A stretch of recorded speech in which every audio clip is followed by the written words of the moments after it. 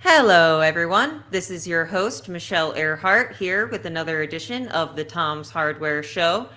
This week is going to be an exciting one. Intel has officially unveiled Alder Lake and allowed us to get our hands on it, but not really benchmark it. But we still have plenty to talk about. And we also have our editor, Jared Walton, here to talk about the new RTX 3080 tier for GeForce Now. But before we get started, let's go ahead and roll the thing.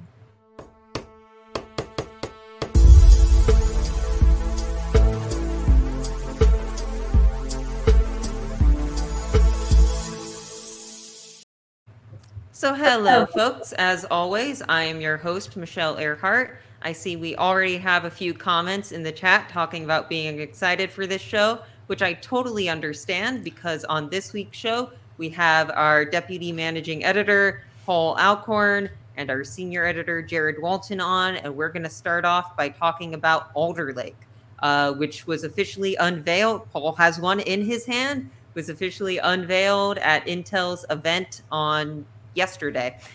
So, Paul, how are you? What's up? Pretty good. We're pretty busy here doing quite a bit of testing, but we made some time to show you guys today to show you Alder Lake up close. We have chips and motherboards and DDR4 and DDR5 and rulers and micrometers. So we're going to get right to it. You'll have to, first of all, Intel sent the Alder Lake chips over in one of these.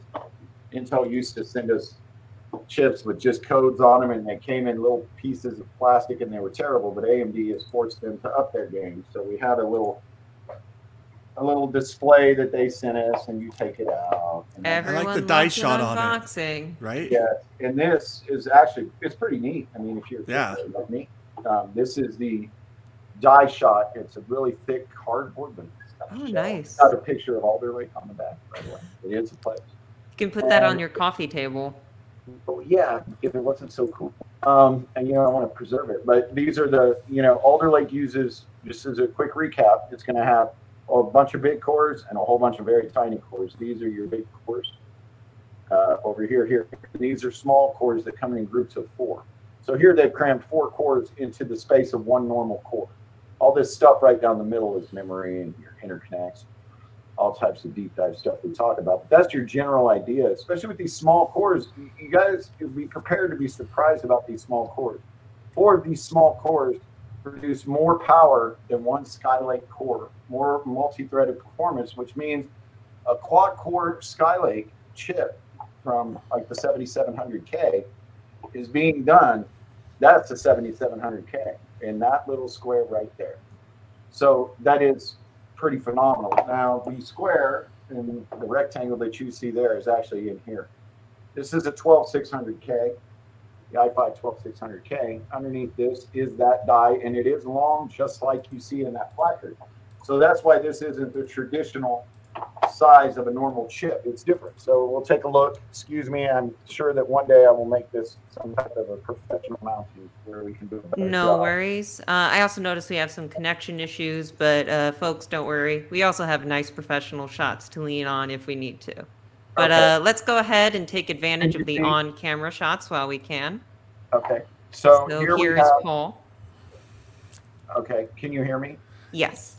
Yes, you're Okay. just crackling and breaking up a little bit. Oh, I'm sorry. Great. Okay. So this is the 12600K. This is a Rocket Lake processor. This, as you can see, is longer and more rectangular, and that is square. Here is a Ryzen 9 5900X. This is 12 cores.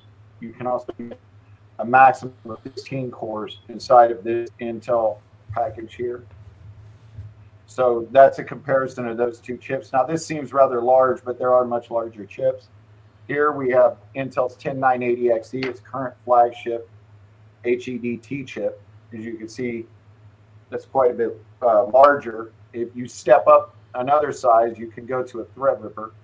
It's 3960X. So as you can see, that's quite larger. But if you were playing the game of who's got the biggest silicon, you also have the Xeon Gold. This is a Xeon chip that Intel wants to that Intel sells for quite a bit of money. It's almost exactly the same size as the Threadripper, which is the most curious thing in the world, but there they are. So it's not the biggest chip ever made. Now, can you guys hear me well? Yes. Yes. So this is one of my favorite pieces of chip history here is a chip made in 1978. This is from Intel. This is the 8086. This is the first x86 processor, so I just have to show it off. But there that is against Alder Lake. Alder Lake has billions of transistors. Intel hasn't told us how many. This one has 29,000 transistors and runs at 1 watt. This has a 241 watt power draw. The last time we knew a transistor count on an Intel desktop processor was 4 billion with the 8700K. So 4 billion versus 29,000, 1 watt versus 241. We've come a long way. So that is the chip. Now that's the 12600K. But I was busy and I literally just unplugged this. It's probably still slightly warm. This is the 12900K that I just took off. It is actually still warm. We were just testing it. And that's in there with some DDR5 RAM as well, right? Correct. So these are rip jaws from G-Skill. And this is your DDR5 memory now. DDR5 is very expensive, and be prepared for shortages. We're hearing lots of reports that it's already out of stock at multiple vendors. You will be able to purchase both DDR4 motherboards like the one in this box, that's a Z690, and DDR5 boards like this one right here. So this is a DDR5 stick. They'll be hard to get. So those DDR4 boards are going to be pretty popular. Here's a DDR4. Now, these are not compatible with the slots. You can't accidentally insert one into the other unless you probably have a hammer. And the reason why is, as you can see, those notches, maybe you can't see it well, the notches are offset. There's a little raise in the middle of your dim stick that prevents you from putting it in the wrong orientation. So it can only fit in one direction because that little bump will fit in that middle notch. However, for DDR4 and DDR5, those notches don't align. So it's impossible physically to put a DDR4 stick in here, regardless of orientation. Let me make sure. I mean, maybe we're going to find something out. No. I mean, I already know that it doesn't work. Let's assume you have a motherboard that can do both DDR4 and DDR5. You can't mix and match, right? It's a choice of either or. Well, to my knowledge, and I've asked several people, DDR4 and DDR5 mixed motherboards do not exist and will not exist. And there's a few technical reasons why. Now, we did see that in the transition from DDR1 to 2, 2 to 3, and 3 to 4, where you could buy motherboards that would have 2 slots of DDR3 and 2 of DDR4, for instance. So you could stack them up and you could use either or, but that's not going to exist with the transition to DDR5 because DDR5 runs so fast they have to use special materials in the motherboard. These motherboards are required thicker PCBs, more advanced designs. And if there are, so Intel says that its Rocket Lake chip can run a DDR5 4800. That is the spec, but that's only true if the motherboard only has 2 slots. If the motherboard has 4 slots, even if you only put in 2 sticks like this in these 4 slots, this motherboard will not support DDR5 4800 at stock settings.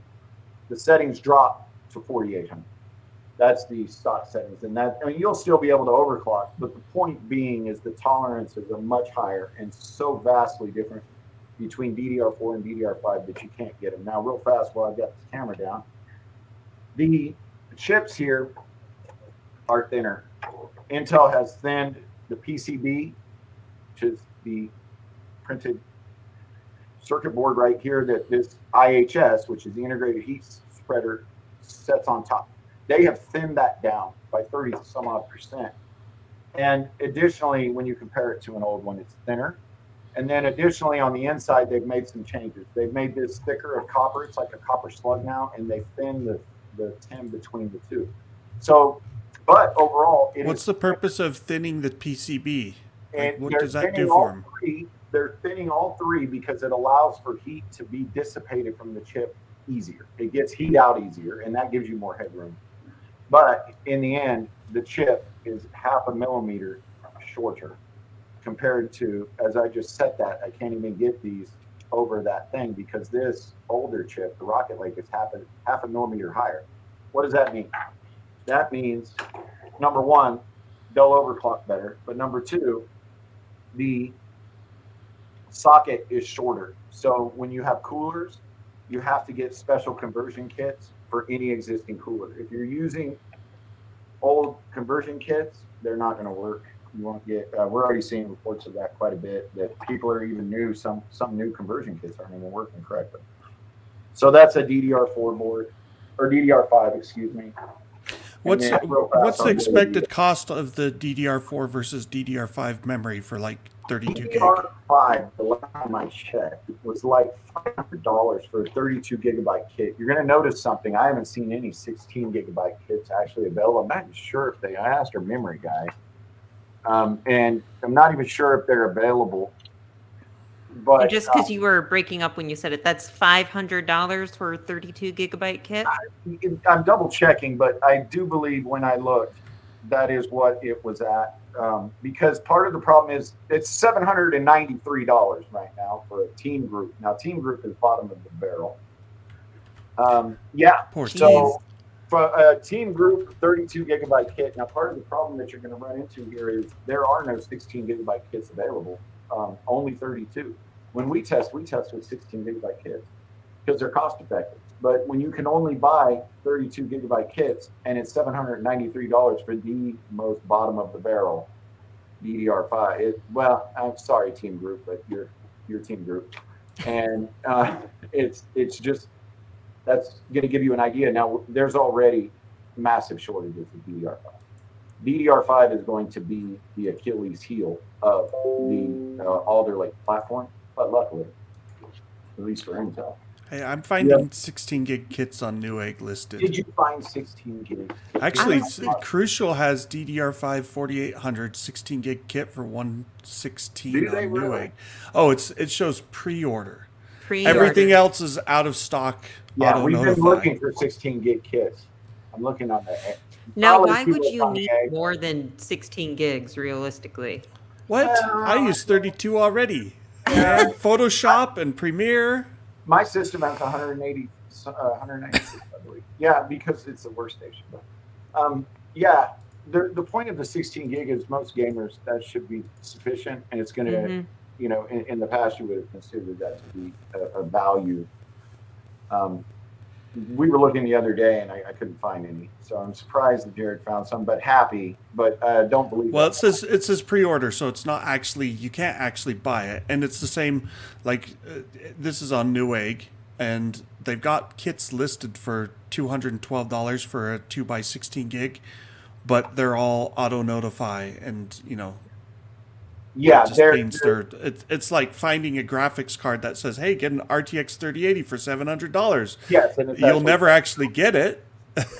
Okay, so good for Intel that they thought ahead and they're doing DDR4 at the same time. So this is a DDR4 board. Now you're going to notice a big difference between these two boards because look around the socket of this.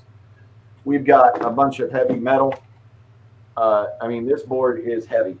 And you've got all this thick metal to cool up these VRMs. You have these massive plates. This is a high-end motherboard. This is not cheap. I don't know the price of it. Is that a Godlike or what's No, it is not a Godlike. And it's not even, and that's a good point. This isn't even the highest. We'll have a Godlike soon, actually, because that's what we use for all of our tests. We just haven't. That's a Carbon, yeah. It's a Carbon Wi-Fi, yeah. But this is still a good board. This is by no means budget, and it's a Z690, which is your leading chipset. But the DDR4 boards, at least most that we've seen, and this is another problem, they're doing with DDR4 board. This is a whole different ball game, especially when it comes to overclocking and features compared to this. And all of the DDR4 boards that we've seen have been these lower end Z690. So you see, you have none of the shielding or none of those fancy bells and whistles. The cooling on your VRMs and your power delivery subsystem here is much less capable.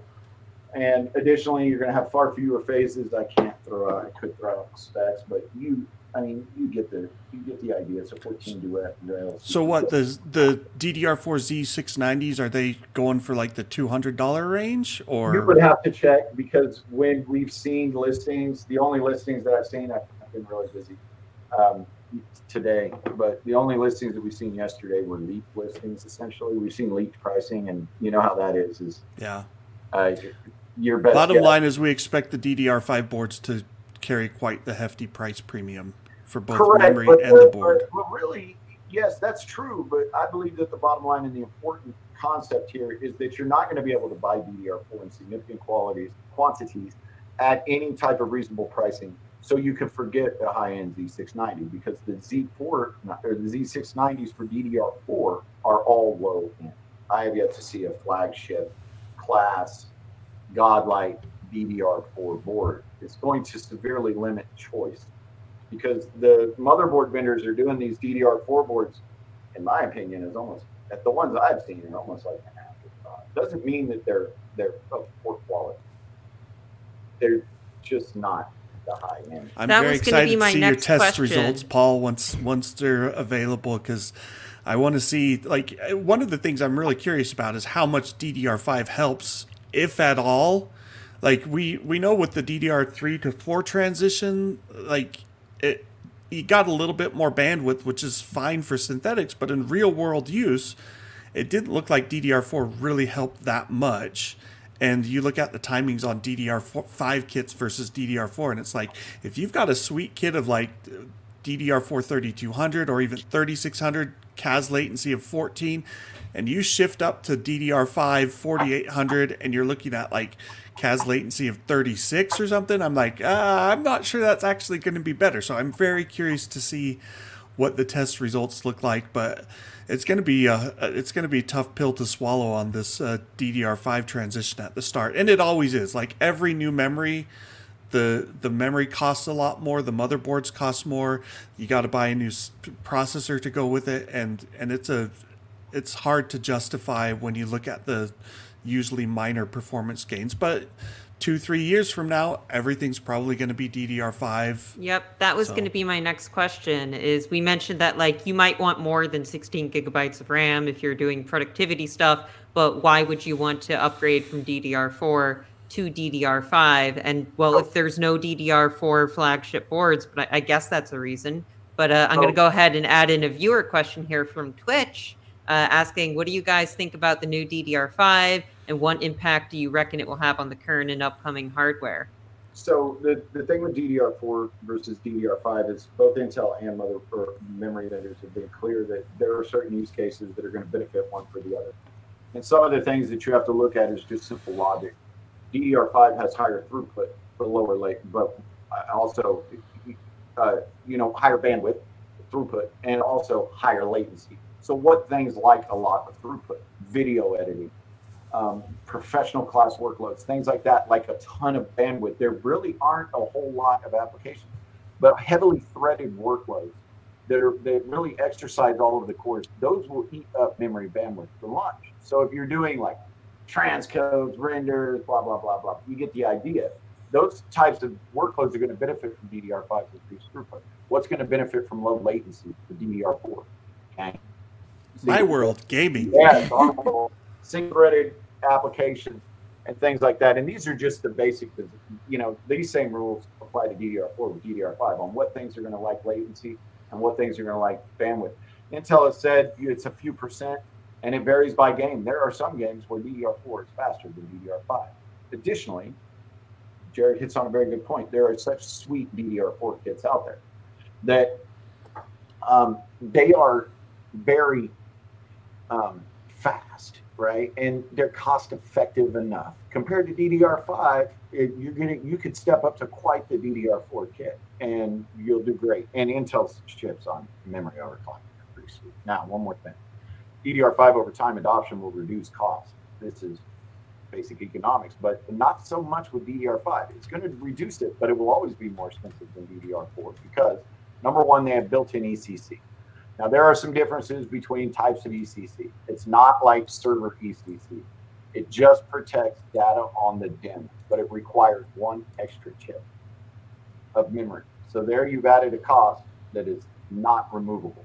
You're going to pay that. It doesn't matter how widely adopted it is. Additionally, there are these new components on DRAM called PMICs.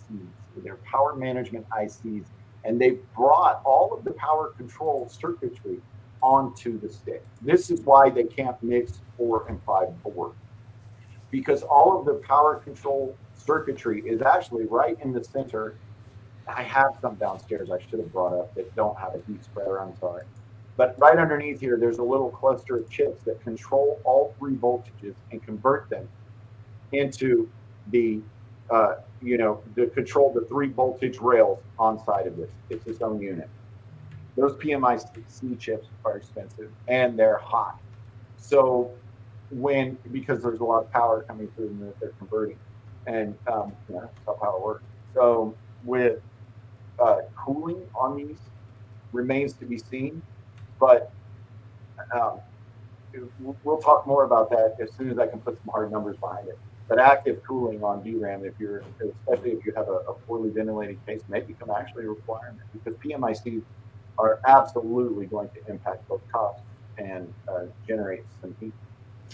People tend to forget that the DRAM bus, especially on like servers, takes more power than the chip at times. I just noticed I was muted by accident. Apologies. I'm going to add 2 viewer questions together here that kind of ties into what we were just talking about. We have more of a comment here, but a comment from Raphael Hassel, which says Unreal Engine 5 editor, so making games, not just playing them, 64 gigs minimum. I haven't looked into that in detail myself, but I've run Unreal Engine 4 before, and I'd buy that. Chrome takes 128 sometimes. And then we have another comment from Twitch, follow-up from Firelord Nora, which says, is the upgrade to DDR5 worth it?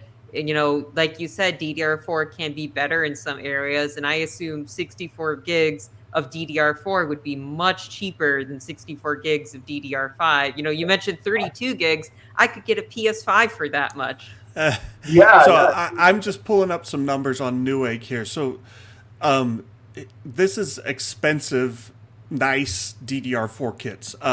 32 gigabytes, G.Skill, CL15, 15, 15, 15, 35 timing. So that's a good kit. There's also a 14, 14, 14, 34 kit. 32 gigabytes for $180 for DDR4.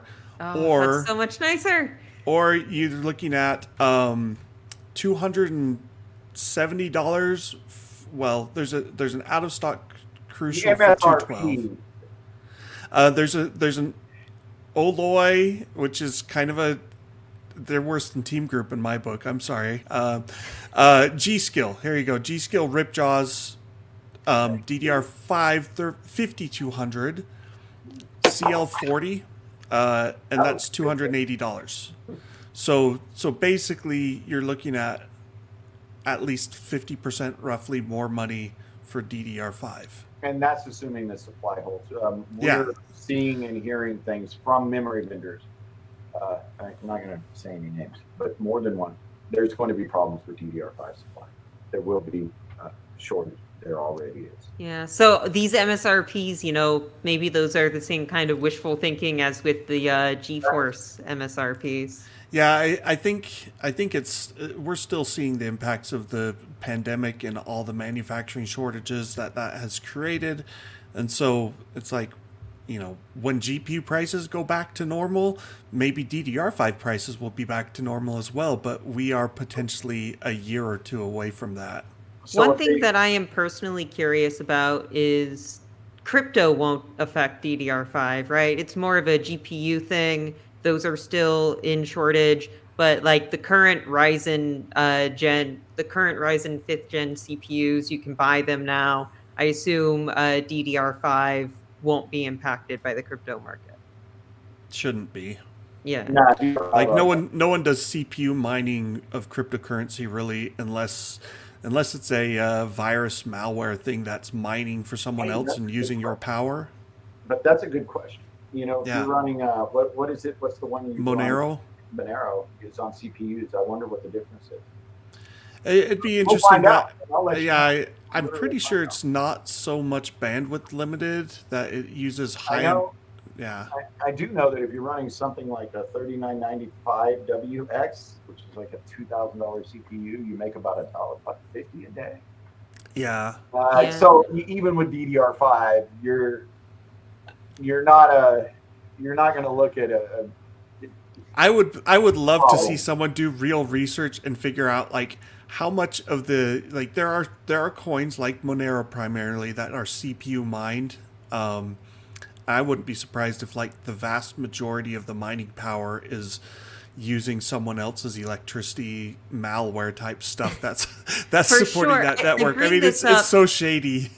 I bring this up because I hear how high these MSRPs are getting, and then I hear, stock is going to be low. At what point does it become risky to scalp these? Like, if there's not a crypto market buying them and the prices are so high, who's going to go out there and pay $800 to $1,000 for RAM of all things? Well, the problem with RAM here is you might have to watch out because Intel's up to 16 cores. So when you look at 16 core processors like the 5950X that are on mainstream platforms, they're very popular with creative professionals, people who do workstation work and things of that nature. They're very popular. You can ask around, like a lot of these different boutique vendors will tell you that they do a lot of workstation builds for those.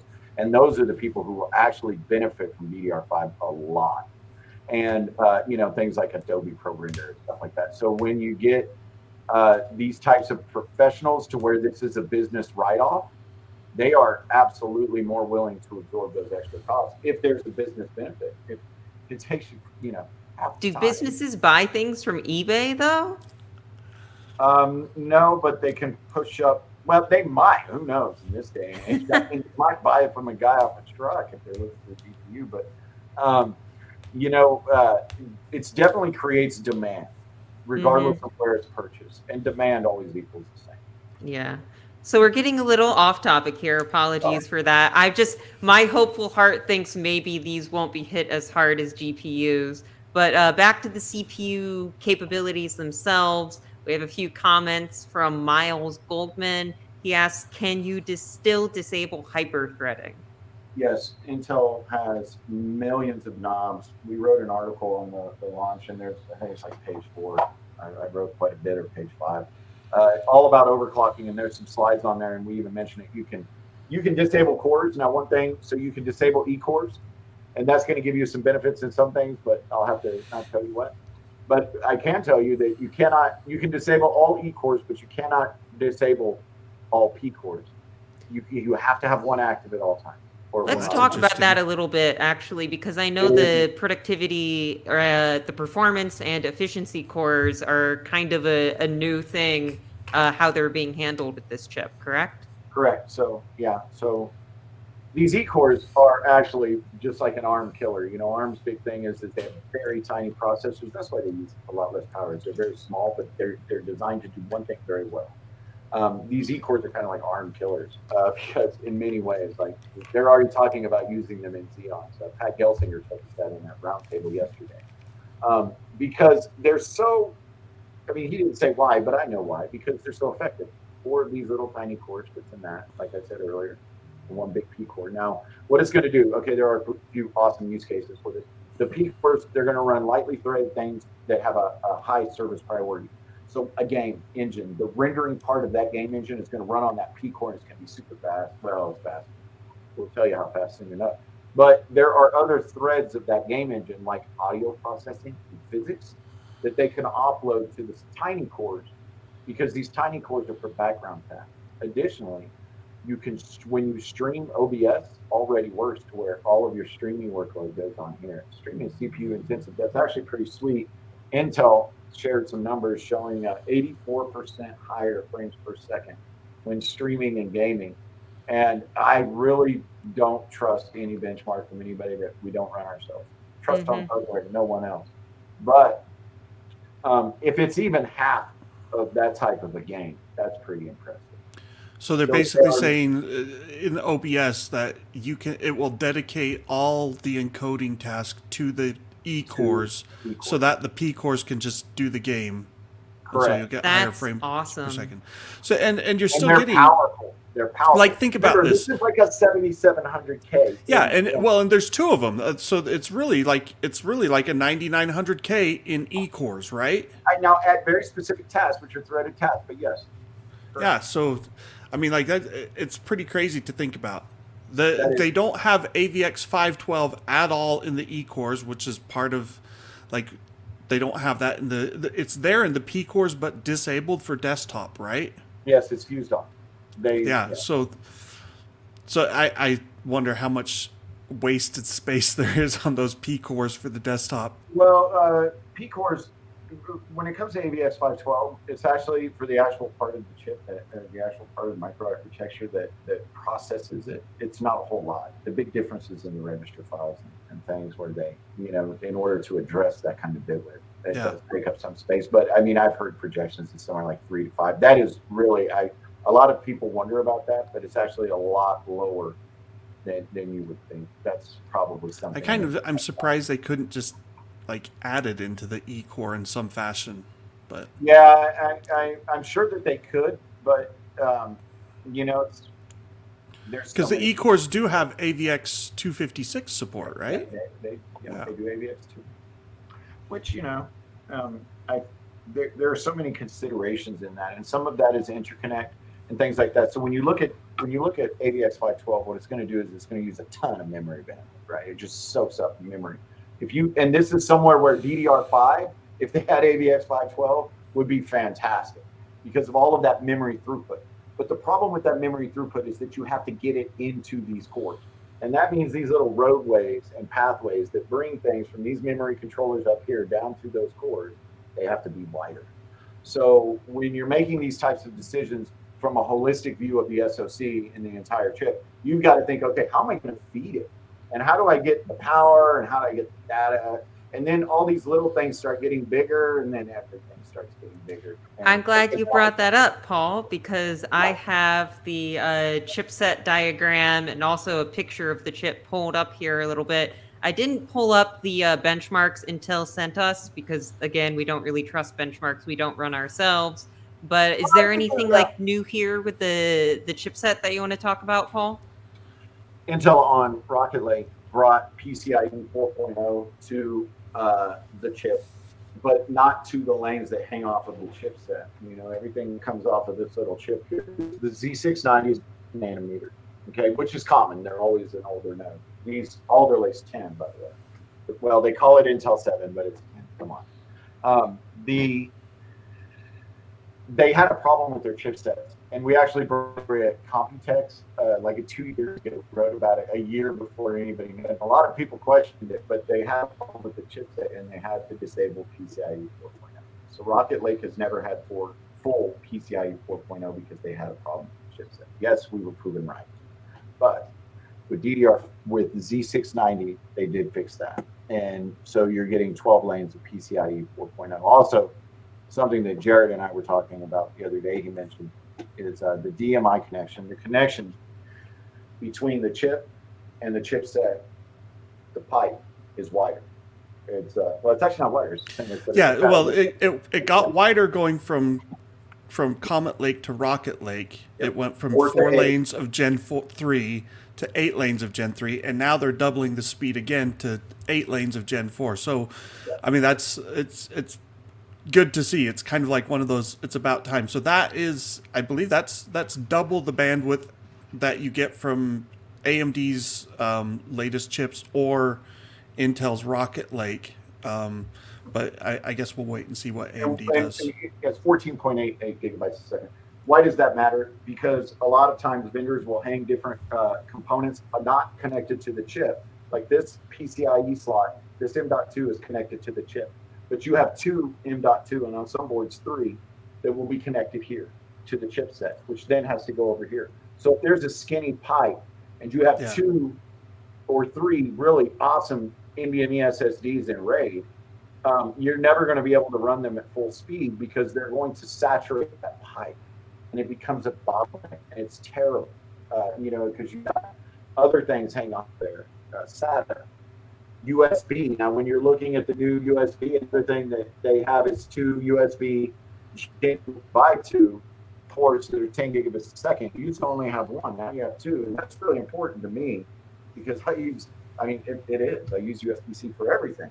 So when you have all of these devices talking through this, and the pipe here is skinny to the chip, it's terrible. So the DMI, like that is a tangible. That's nice game.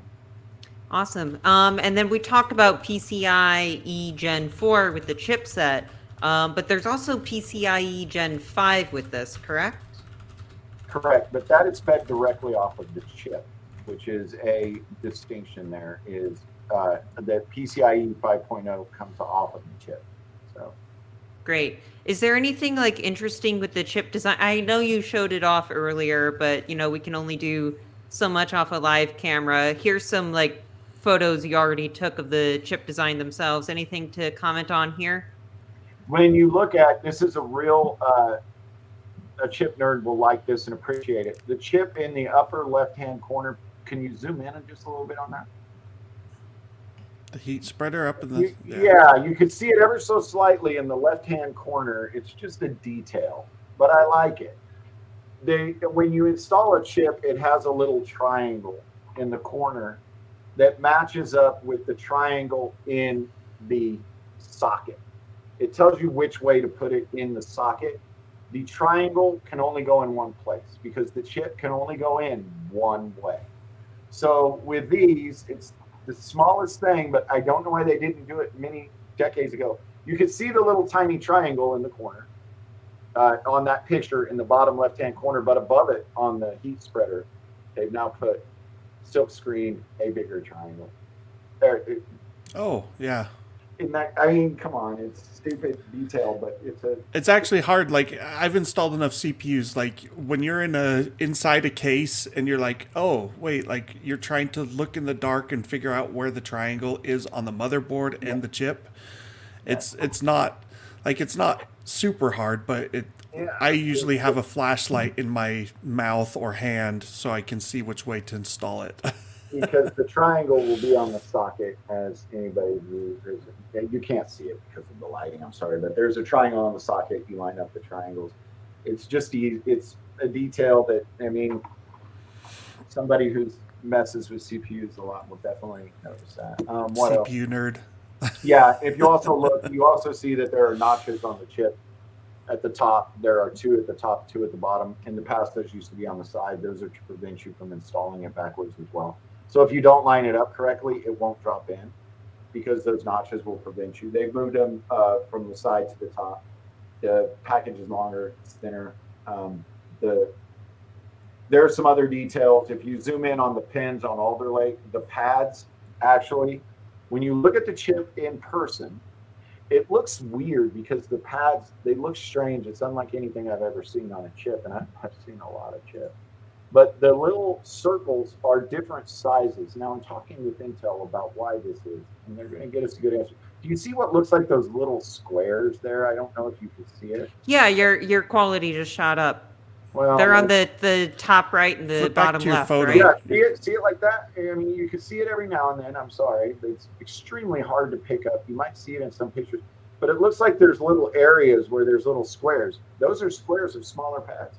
I've never seen anything quite like it. It's weird. We'll figure it out. There's absolutely, the picture does not do it justice. There is absolutely a reason why they did it. I assure you that. Awesome. Other Well, before we finish talking about Alder Lake, we did mention CPU nerds earlier. We have a bit of a hot take here, I guess, from Ruru2M, who says, I think P and E core aren't all that important for desktop where power draw isn't an issue like laptops. Do you agree? No. It's less critical. They're not about it is helpful with power, but you have two reasons for E-cores. One is power, the other is area. So you only have area, is size. You only have so much room. How much horsepower can you pack in? If you could take, these are essentially just specialized cores. You could almost think of them like an ASIC or specialized processor that is designed to do one type of task very fast. So because they're so simple, you can put a lot more compute power in that square than you would be able to otherwise. So I mean, that's what graphics cards, like when you get down to it, they simplify the cores a lot and they pack in, effectively. I mean, they call it thousands of GPU cores. Like in NVIDIA, they say, oh, well, the RTX 3090 has, it's not 1020, it's not 10,240, but it's around there. I think 10240 might be the 3080 Ti. But it's like each of those is really an arithmetic logic unit. And, each core in Intel has like, what, 4 ALUs, right? Well, and they've got, out of order processing and they're but I'm just saying, like, if you're talking ALUs, just strict ALU pipelines that you would find in a CPU core, each chip or each core has like 4 or 6 or something ALUs. Well, GPUs are like, well, throw everything else out. We don't need complex branch prediction. We don't need all this, and they focus just on cramming compute in there. And that's why you get GPUs that are like, oh, this GPU will do 50 teraflops of compute. And you go, well, gosh, Intel's CPUs top out at like 1 teraflop, and those are the big 32 or whatever core chips. And that's why. Awesome. Yeah, but it's different types of compensation. Yeah, very different types of compute. My thought of this, I think that it's a brilliant idea, but executing it effectively is another thing entirely. The ability of the operating system to schedule the threads onto the small cores in an effective manner is the key to all of this. If it doesn't work, it doesn't work. I think we'll see. If it works as expected, as they expect it to work or want it to work, then don't run Alder Lake with Windows 10. Basically, is one of the. That leads me to my final viewer question for this. So excuse me if I butcher your name. Agus Fadila Sani says AMD should afraid of this. Should AMD afraid of this? Nails in the coffin. I would say that we would have to get out the nails for the coffin, or that they would be afraid. But I think that it is. I would wager. I can't say it, but I would. I mean, I'm not even done testing. I'll be honest with you. But I would not. AMD should be afraid for its margins, not for its life. Okay, if AMD has to worry about this, all they have to do is reduce their price. Because here's the thing: there's no such thing as a bad product, only bad pricing. If you sell it cheap enough, this 5900X with 12 cores and 24 threads can do anything that I need it to do for the next 5 years. If you knock $50 off of this, it doesn't matter how fast this is. If it's $150 more, and that will do close enough. So that's a very good point. Yes, AMD sells broken PS5s, so they can find a way to sell things. Yes. Well, and it's not like the Bulldozer. This isn't the Bulldozer days where Bulldozer was kind of a bad architecture that really had problems in so many ways and just never took off. Like Ryzen is already good. Ryzen and so fantastic. Yeah, so it's like, hey, so maybe Intel takes the lead back for a bunch of workloads, but AMD can cut their margins some.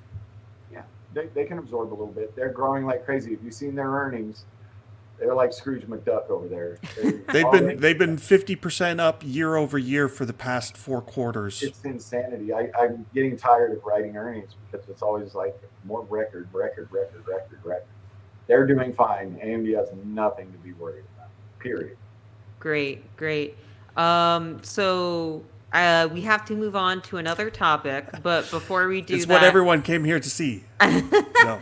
I asked you on to be Jared, and I think it's interesting, so I definitely want to talk about it. But before we do that, Paul, I noticed we had one big missing thing from this discussion, which is benchmarks, and that's because we're not allowed to talk about them yet. When will we be able to talk about them? November 4th. Great, and you can read about them on tomshardware.com. Next week. DDR4, DDR5, Win 10, Win 11. We'll have it all. Overclocking, whatever, and we'll do it. So Paul might not sleep for the next week, but we'll have it. God bless you, Paul. I hope you have some vacation days saved up. Speaking Every day's a vacation when you're testing Alder Lake people. Speaking of vacation days, maybe on those vacation days, you could play some games using our next topic, which is GeForce Now, which now has a new RTX 3080 tier. I have a lot of thoughts about this, but Jared, just to go and so let's say you're a gamer and you really would love one of these puppies, and you just can't buy one. And this is the 3090, which is a monster. Like, it's so big, but the 3090 was supposed to be a $1,500 graphics card. Guess what sells for over $1,500 on eBay right now? That's right, the $700 3080. So instead of selling more to miners and a few gamers, NVIDIA has gone and stuffed thousands of these, presumably, into its data centers, into new GeForce Now servers. They're actually, it's like the A100 SuperPods for the, what's the, I'm drawing a blank on the name, not Frontier, but the other supercomputer that's using NVIDIA stuff. That's coming, and they're using these huge A100 SuperPods. Well, NVIDIA has created SuperPods for GeForce Now, and we don't know how many they've installed, but I would assume like they've got to have dozens out there in the wild now, and each of those SuperPods has like 1,000 of the Ampere GA102 chips in it. And it's interesting because NVIDIA calls these RTX 3080 tier, and they're not an RTX 3080. They're not even close to an RTX 3080 because they've got 24 gigabytes of VRAM, like the 3090. But it's GDDR6 VRAM instead of GDDR6X. It's called the NVIDIA A10 processor, which is a data center part. But this is the A10G for GeForce Now. I don't know how different they are, but it's interesting when you fire up a game and it's like, oh, you've got 24 gigs of VRAM. I'm like, well, the 3080 only has 10 gigabytes. You don't need 24 gigabytes of VRAM, especially not for streaming a game, because you're only running at 1440p maximum. They now support 120 FPS 1440p. And if you flip to an article, we won't even try and show it on the stream here, because guess what? This video stream is compressed and it would lose all the details and such. But if you go to my article, you can actually pull up still shots captured of a 3080 running locally at 1440p and GeForce Now streaming at 1440p. And there's a definite loss in quality. There's a little bit of fuzziness and blurriness, but in person, it actually feels quite good. And I'm like, gosh, I don't want to say you don't need a graphics card, right? But if you're... No, you don't want to say that. No, you don't want to say that. If you're one of those people who's been like, I've been trying to get a graphics card and I'm so sick of this, and hey, I've got a laptop that just can't really handle games. Like, I've tried this on an Intel Ice Lake, so it's the i7 1165 G7. So it's their high-end Ice Lake chip from a couple of years back, which basically blows chunks when you try and play games. And it ran pretty well. Like, the big problem I had with the laptop was a wireless connection. GeForce Now really, really benefits from having a wired internet connection.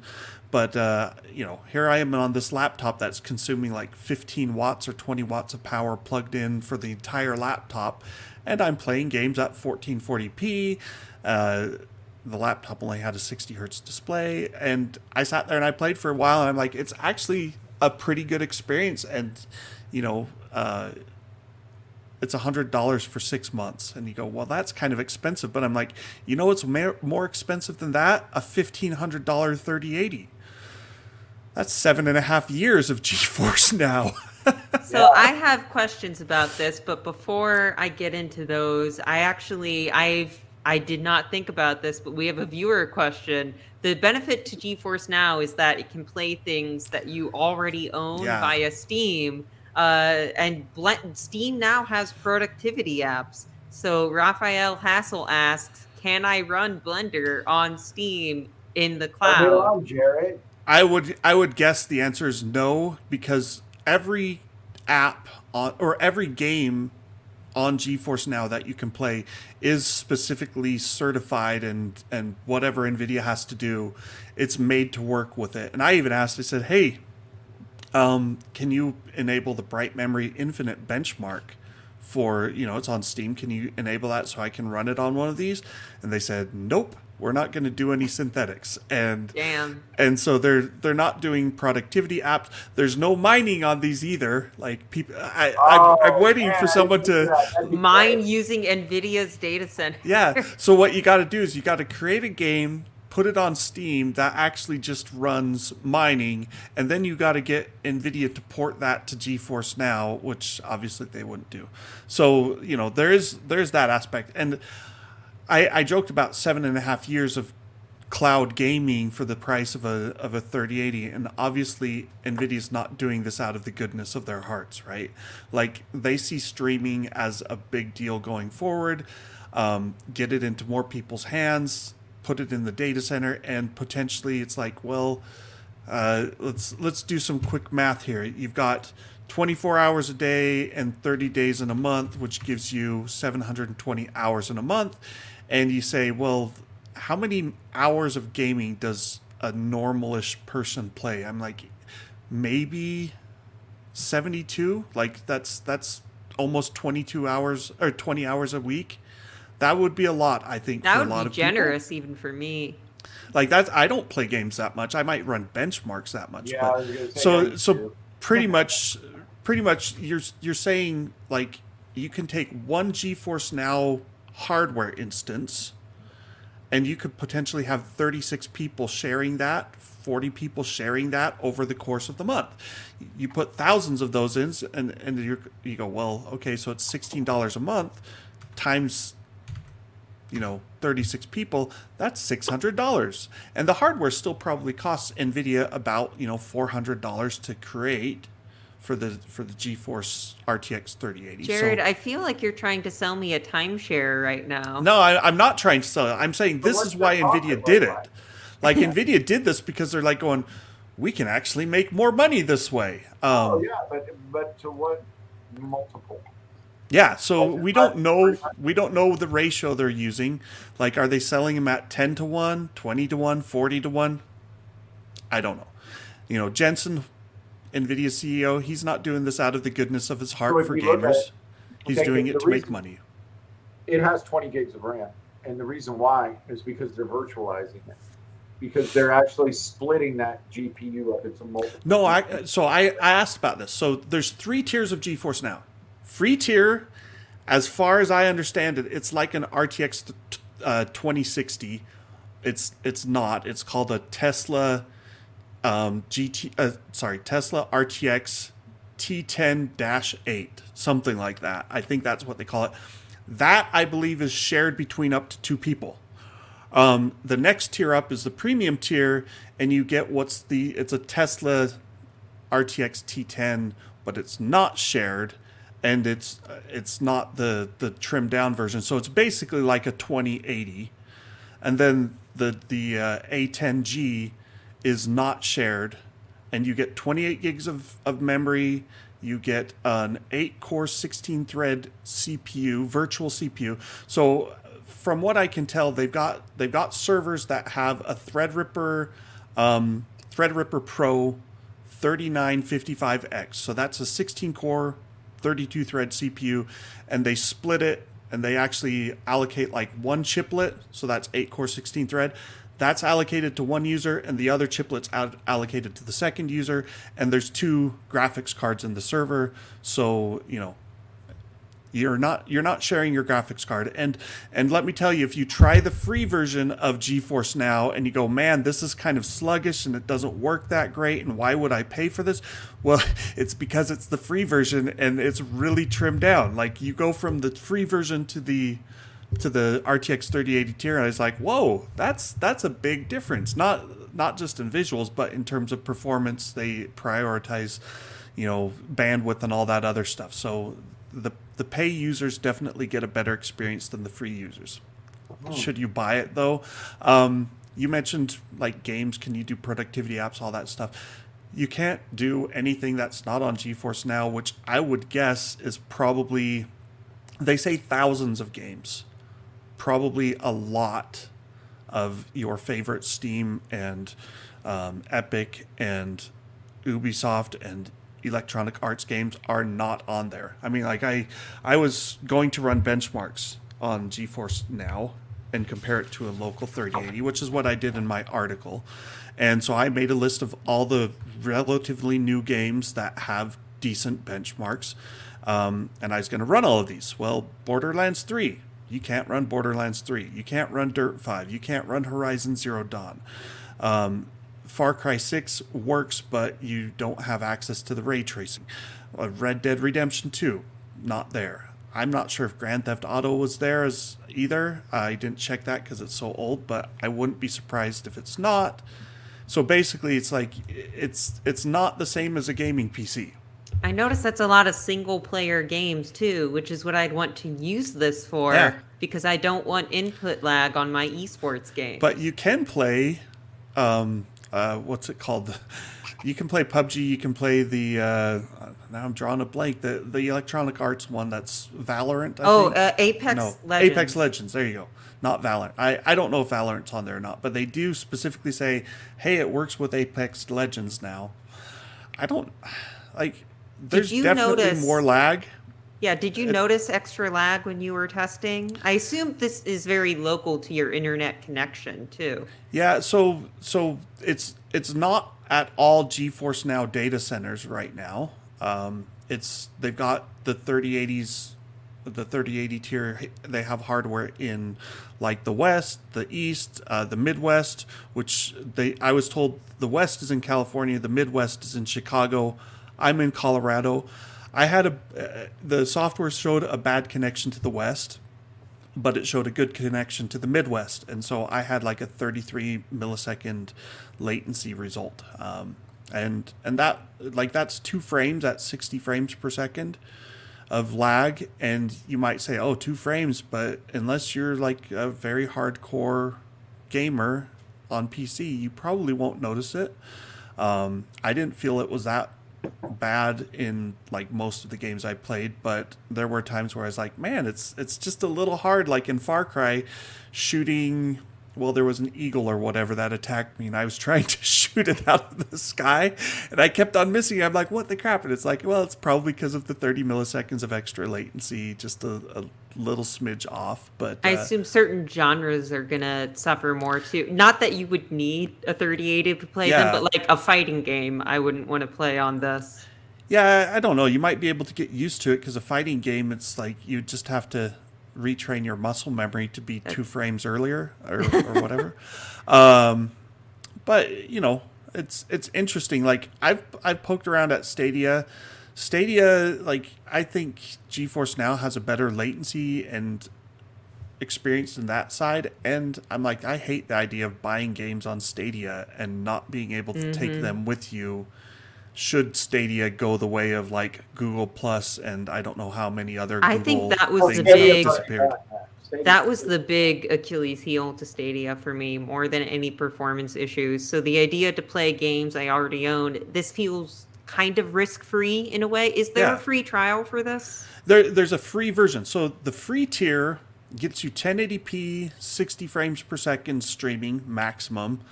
But it's like half of a 2060 is kind of you what have your to pay then to like. even try the 3080. Yes. Okay. And so the free version, you're limited to an hour-long session, and then you get bumped, which happened to me when I was testing it, and I got bumped in the middle of a boss, well, not a boss battle, but a fight area in Far Cry 6. And I was like, oh, that sucks. So, but the premium tier is $50 for 6 months, and that's like an RTX 2080 in the cloud, and it's still 1080p 60. And then the RTX 3080 tier is an 8-hour session limit, and it's, you know, up to 1440p and 120 hertz or 120 FPS. So if you've got a higher refresh rate monitor, this is the thing. I was like, if you've got a 1440p 144 hertz monitor, like, what's the chances you don't have a decent graphics card to go with it? So we can break into the politics of, you know, companies trying to take gaming hardware and centralize it in one location instead of letting people have access to it. but that's maybe a topic for another show because we are running up on time here. I do have one personal question though. It's kind of related to this stream. Did you notice any like crunching or like artifacting where the connection got really bad? Suddenly things look pixelated and nasty for a second.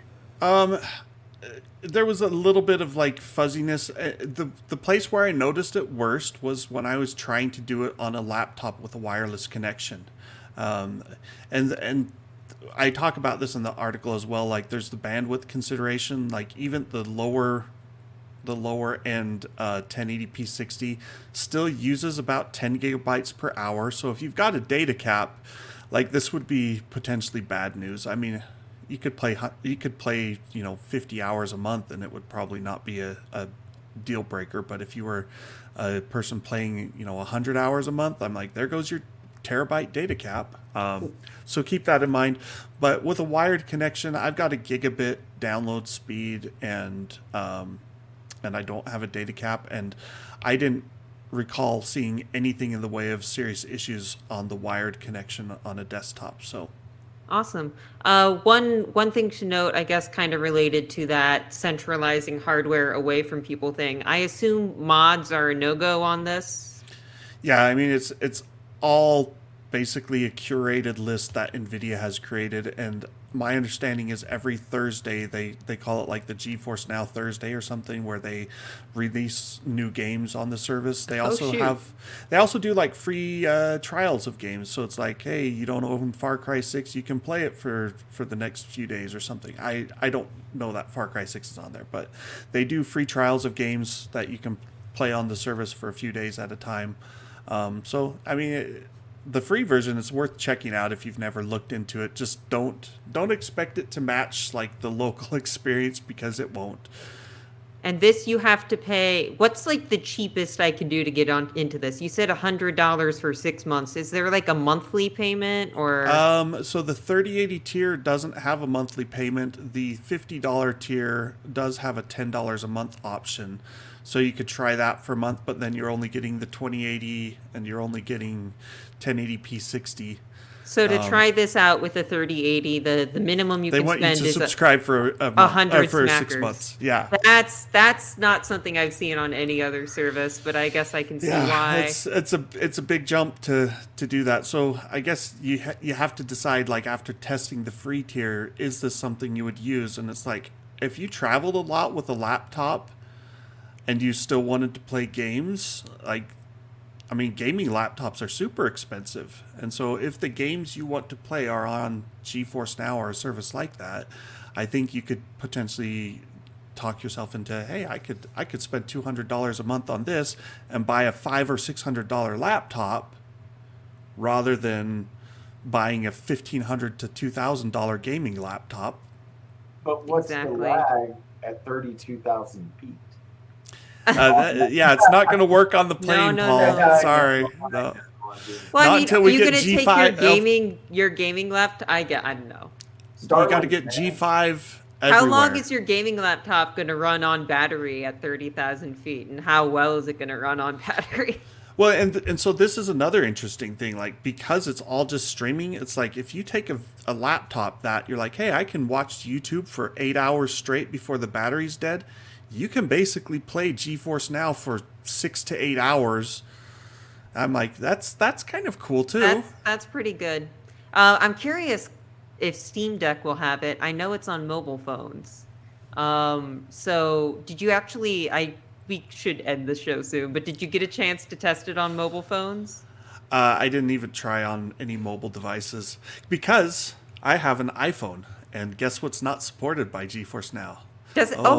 Can we not do Apple, I have an iPhone too. Can we not do the browser workaround? I don't know. I haven't even looked at that, but I know Apple really doesn't want people doing non-Apple Store stuff. So we're breaking into Paul's anti-Apple hour here. I do have one viewer comment that I want to make a quick nod to. Virutu M is back and says, this is just NVIDIA's trial run to get the Netflix gaming partnership. Now, I know for a while, cloud gaming was kind of a laughing stock. It sounds like it's getting more and more serious. So I could see this being somewhat of a clout building maneuver, but I'm not sure NVIDIA. Well, I mean, like, let's be clear. Like GeForce Now has been around for years, you know, and if you go back, I mean, the original Shield handheld device, you know, the first generation that came out in, I think, 2012. They had a service on there called GeForce Grid or NVIDIA Grid or something like that. And you could play games streaming from the cloud to that handheld device. And it worked okay. I mean, it was doing 720p back then, but it still worked pretty well for what you were getting. So you could get a 720p 30 frames per second on a handheld device playing PC games. And my big problem with all of that was like the user interface trying to play with this like controller tablet thing PC games. That just didn't do much for me. But I think the hardware wasn't built for that back then. I was playing. Well, and it's come a long way. So Grid became eventually it became GeForce. They called it something else before GeForce Now, I thought. But so it went from Grid to GeForce Now as a like beta trial thing that you had to ask to get into, and it was free. And so they mostly gave it out to reviewers and testers and such. And then at some point, then they said, hey, it's going to become a pay service, but they have a free tier. And since they went to that pay service, they've upgraded the hardware, I think, twice now. It might only be once, but this 3080 hardware is, you know, significantly more advanced than the previous generation hardware. So I remember playing OnLive back when that was a company that was still around on like a Gen 2, Gen 3 iPad. And even on that, you know, I was getting lag, I think because of the hardware, despite it being cloud-based. So I have a bit of a negative association with cloud gaming, but I know that it's definitely built up over a while. And I've used in-home streaming since, I guess, as internet connections get faster, the difference between in-home streaming and from NVIDIA's data center streaming gets thinner and thinner. Yep. But thank you so much for joining us, Jared. Thank you for joining us, Paul. We are back to overtime. Benchmarking, Paul. We are overtime. I actually am running late for another meeting, so I will have to drop out soon. Paul, remind me again, when can we see your Alder Lake benchmarks? November 4th. Be there or be square. Awesome. And Jared, we can see your GeForce Now testing over on tomshardware.com right now, correct? Yes. Great. So maybe I'll have you guys on next time and we can talk about the politics of GeForce Now, because I know that's a whole different can of worms. But it's interesting to hear that it actually seems to work pretty well under the right circumstances. I should give you my account and you can try it out, and I think you'd be pleasantly surprised with the with the $100 for 6 months tier. Give it to her because I wouldn't take it for free. Awesome. So I'm going to go play some video games for free, thanks to Jared. I will see you guys next week. And thanks again for joining us on the Tom's Hardware Show. I'm going to play the outro. Bye, everyone.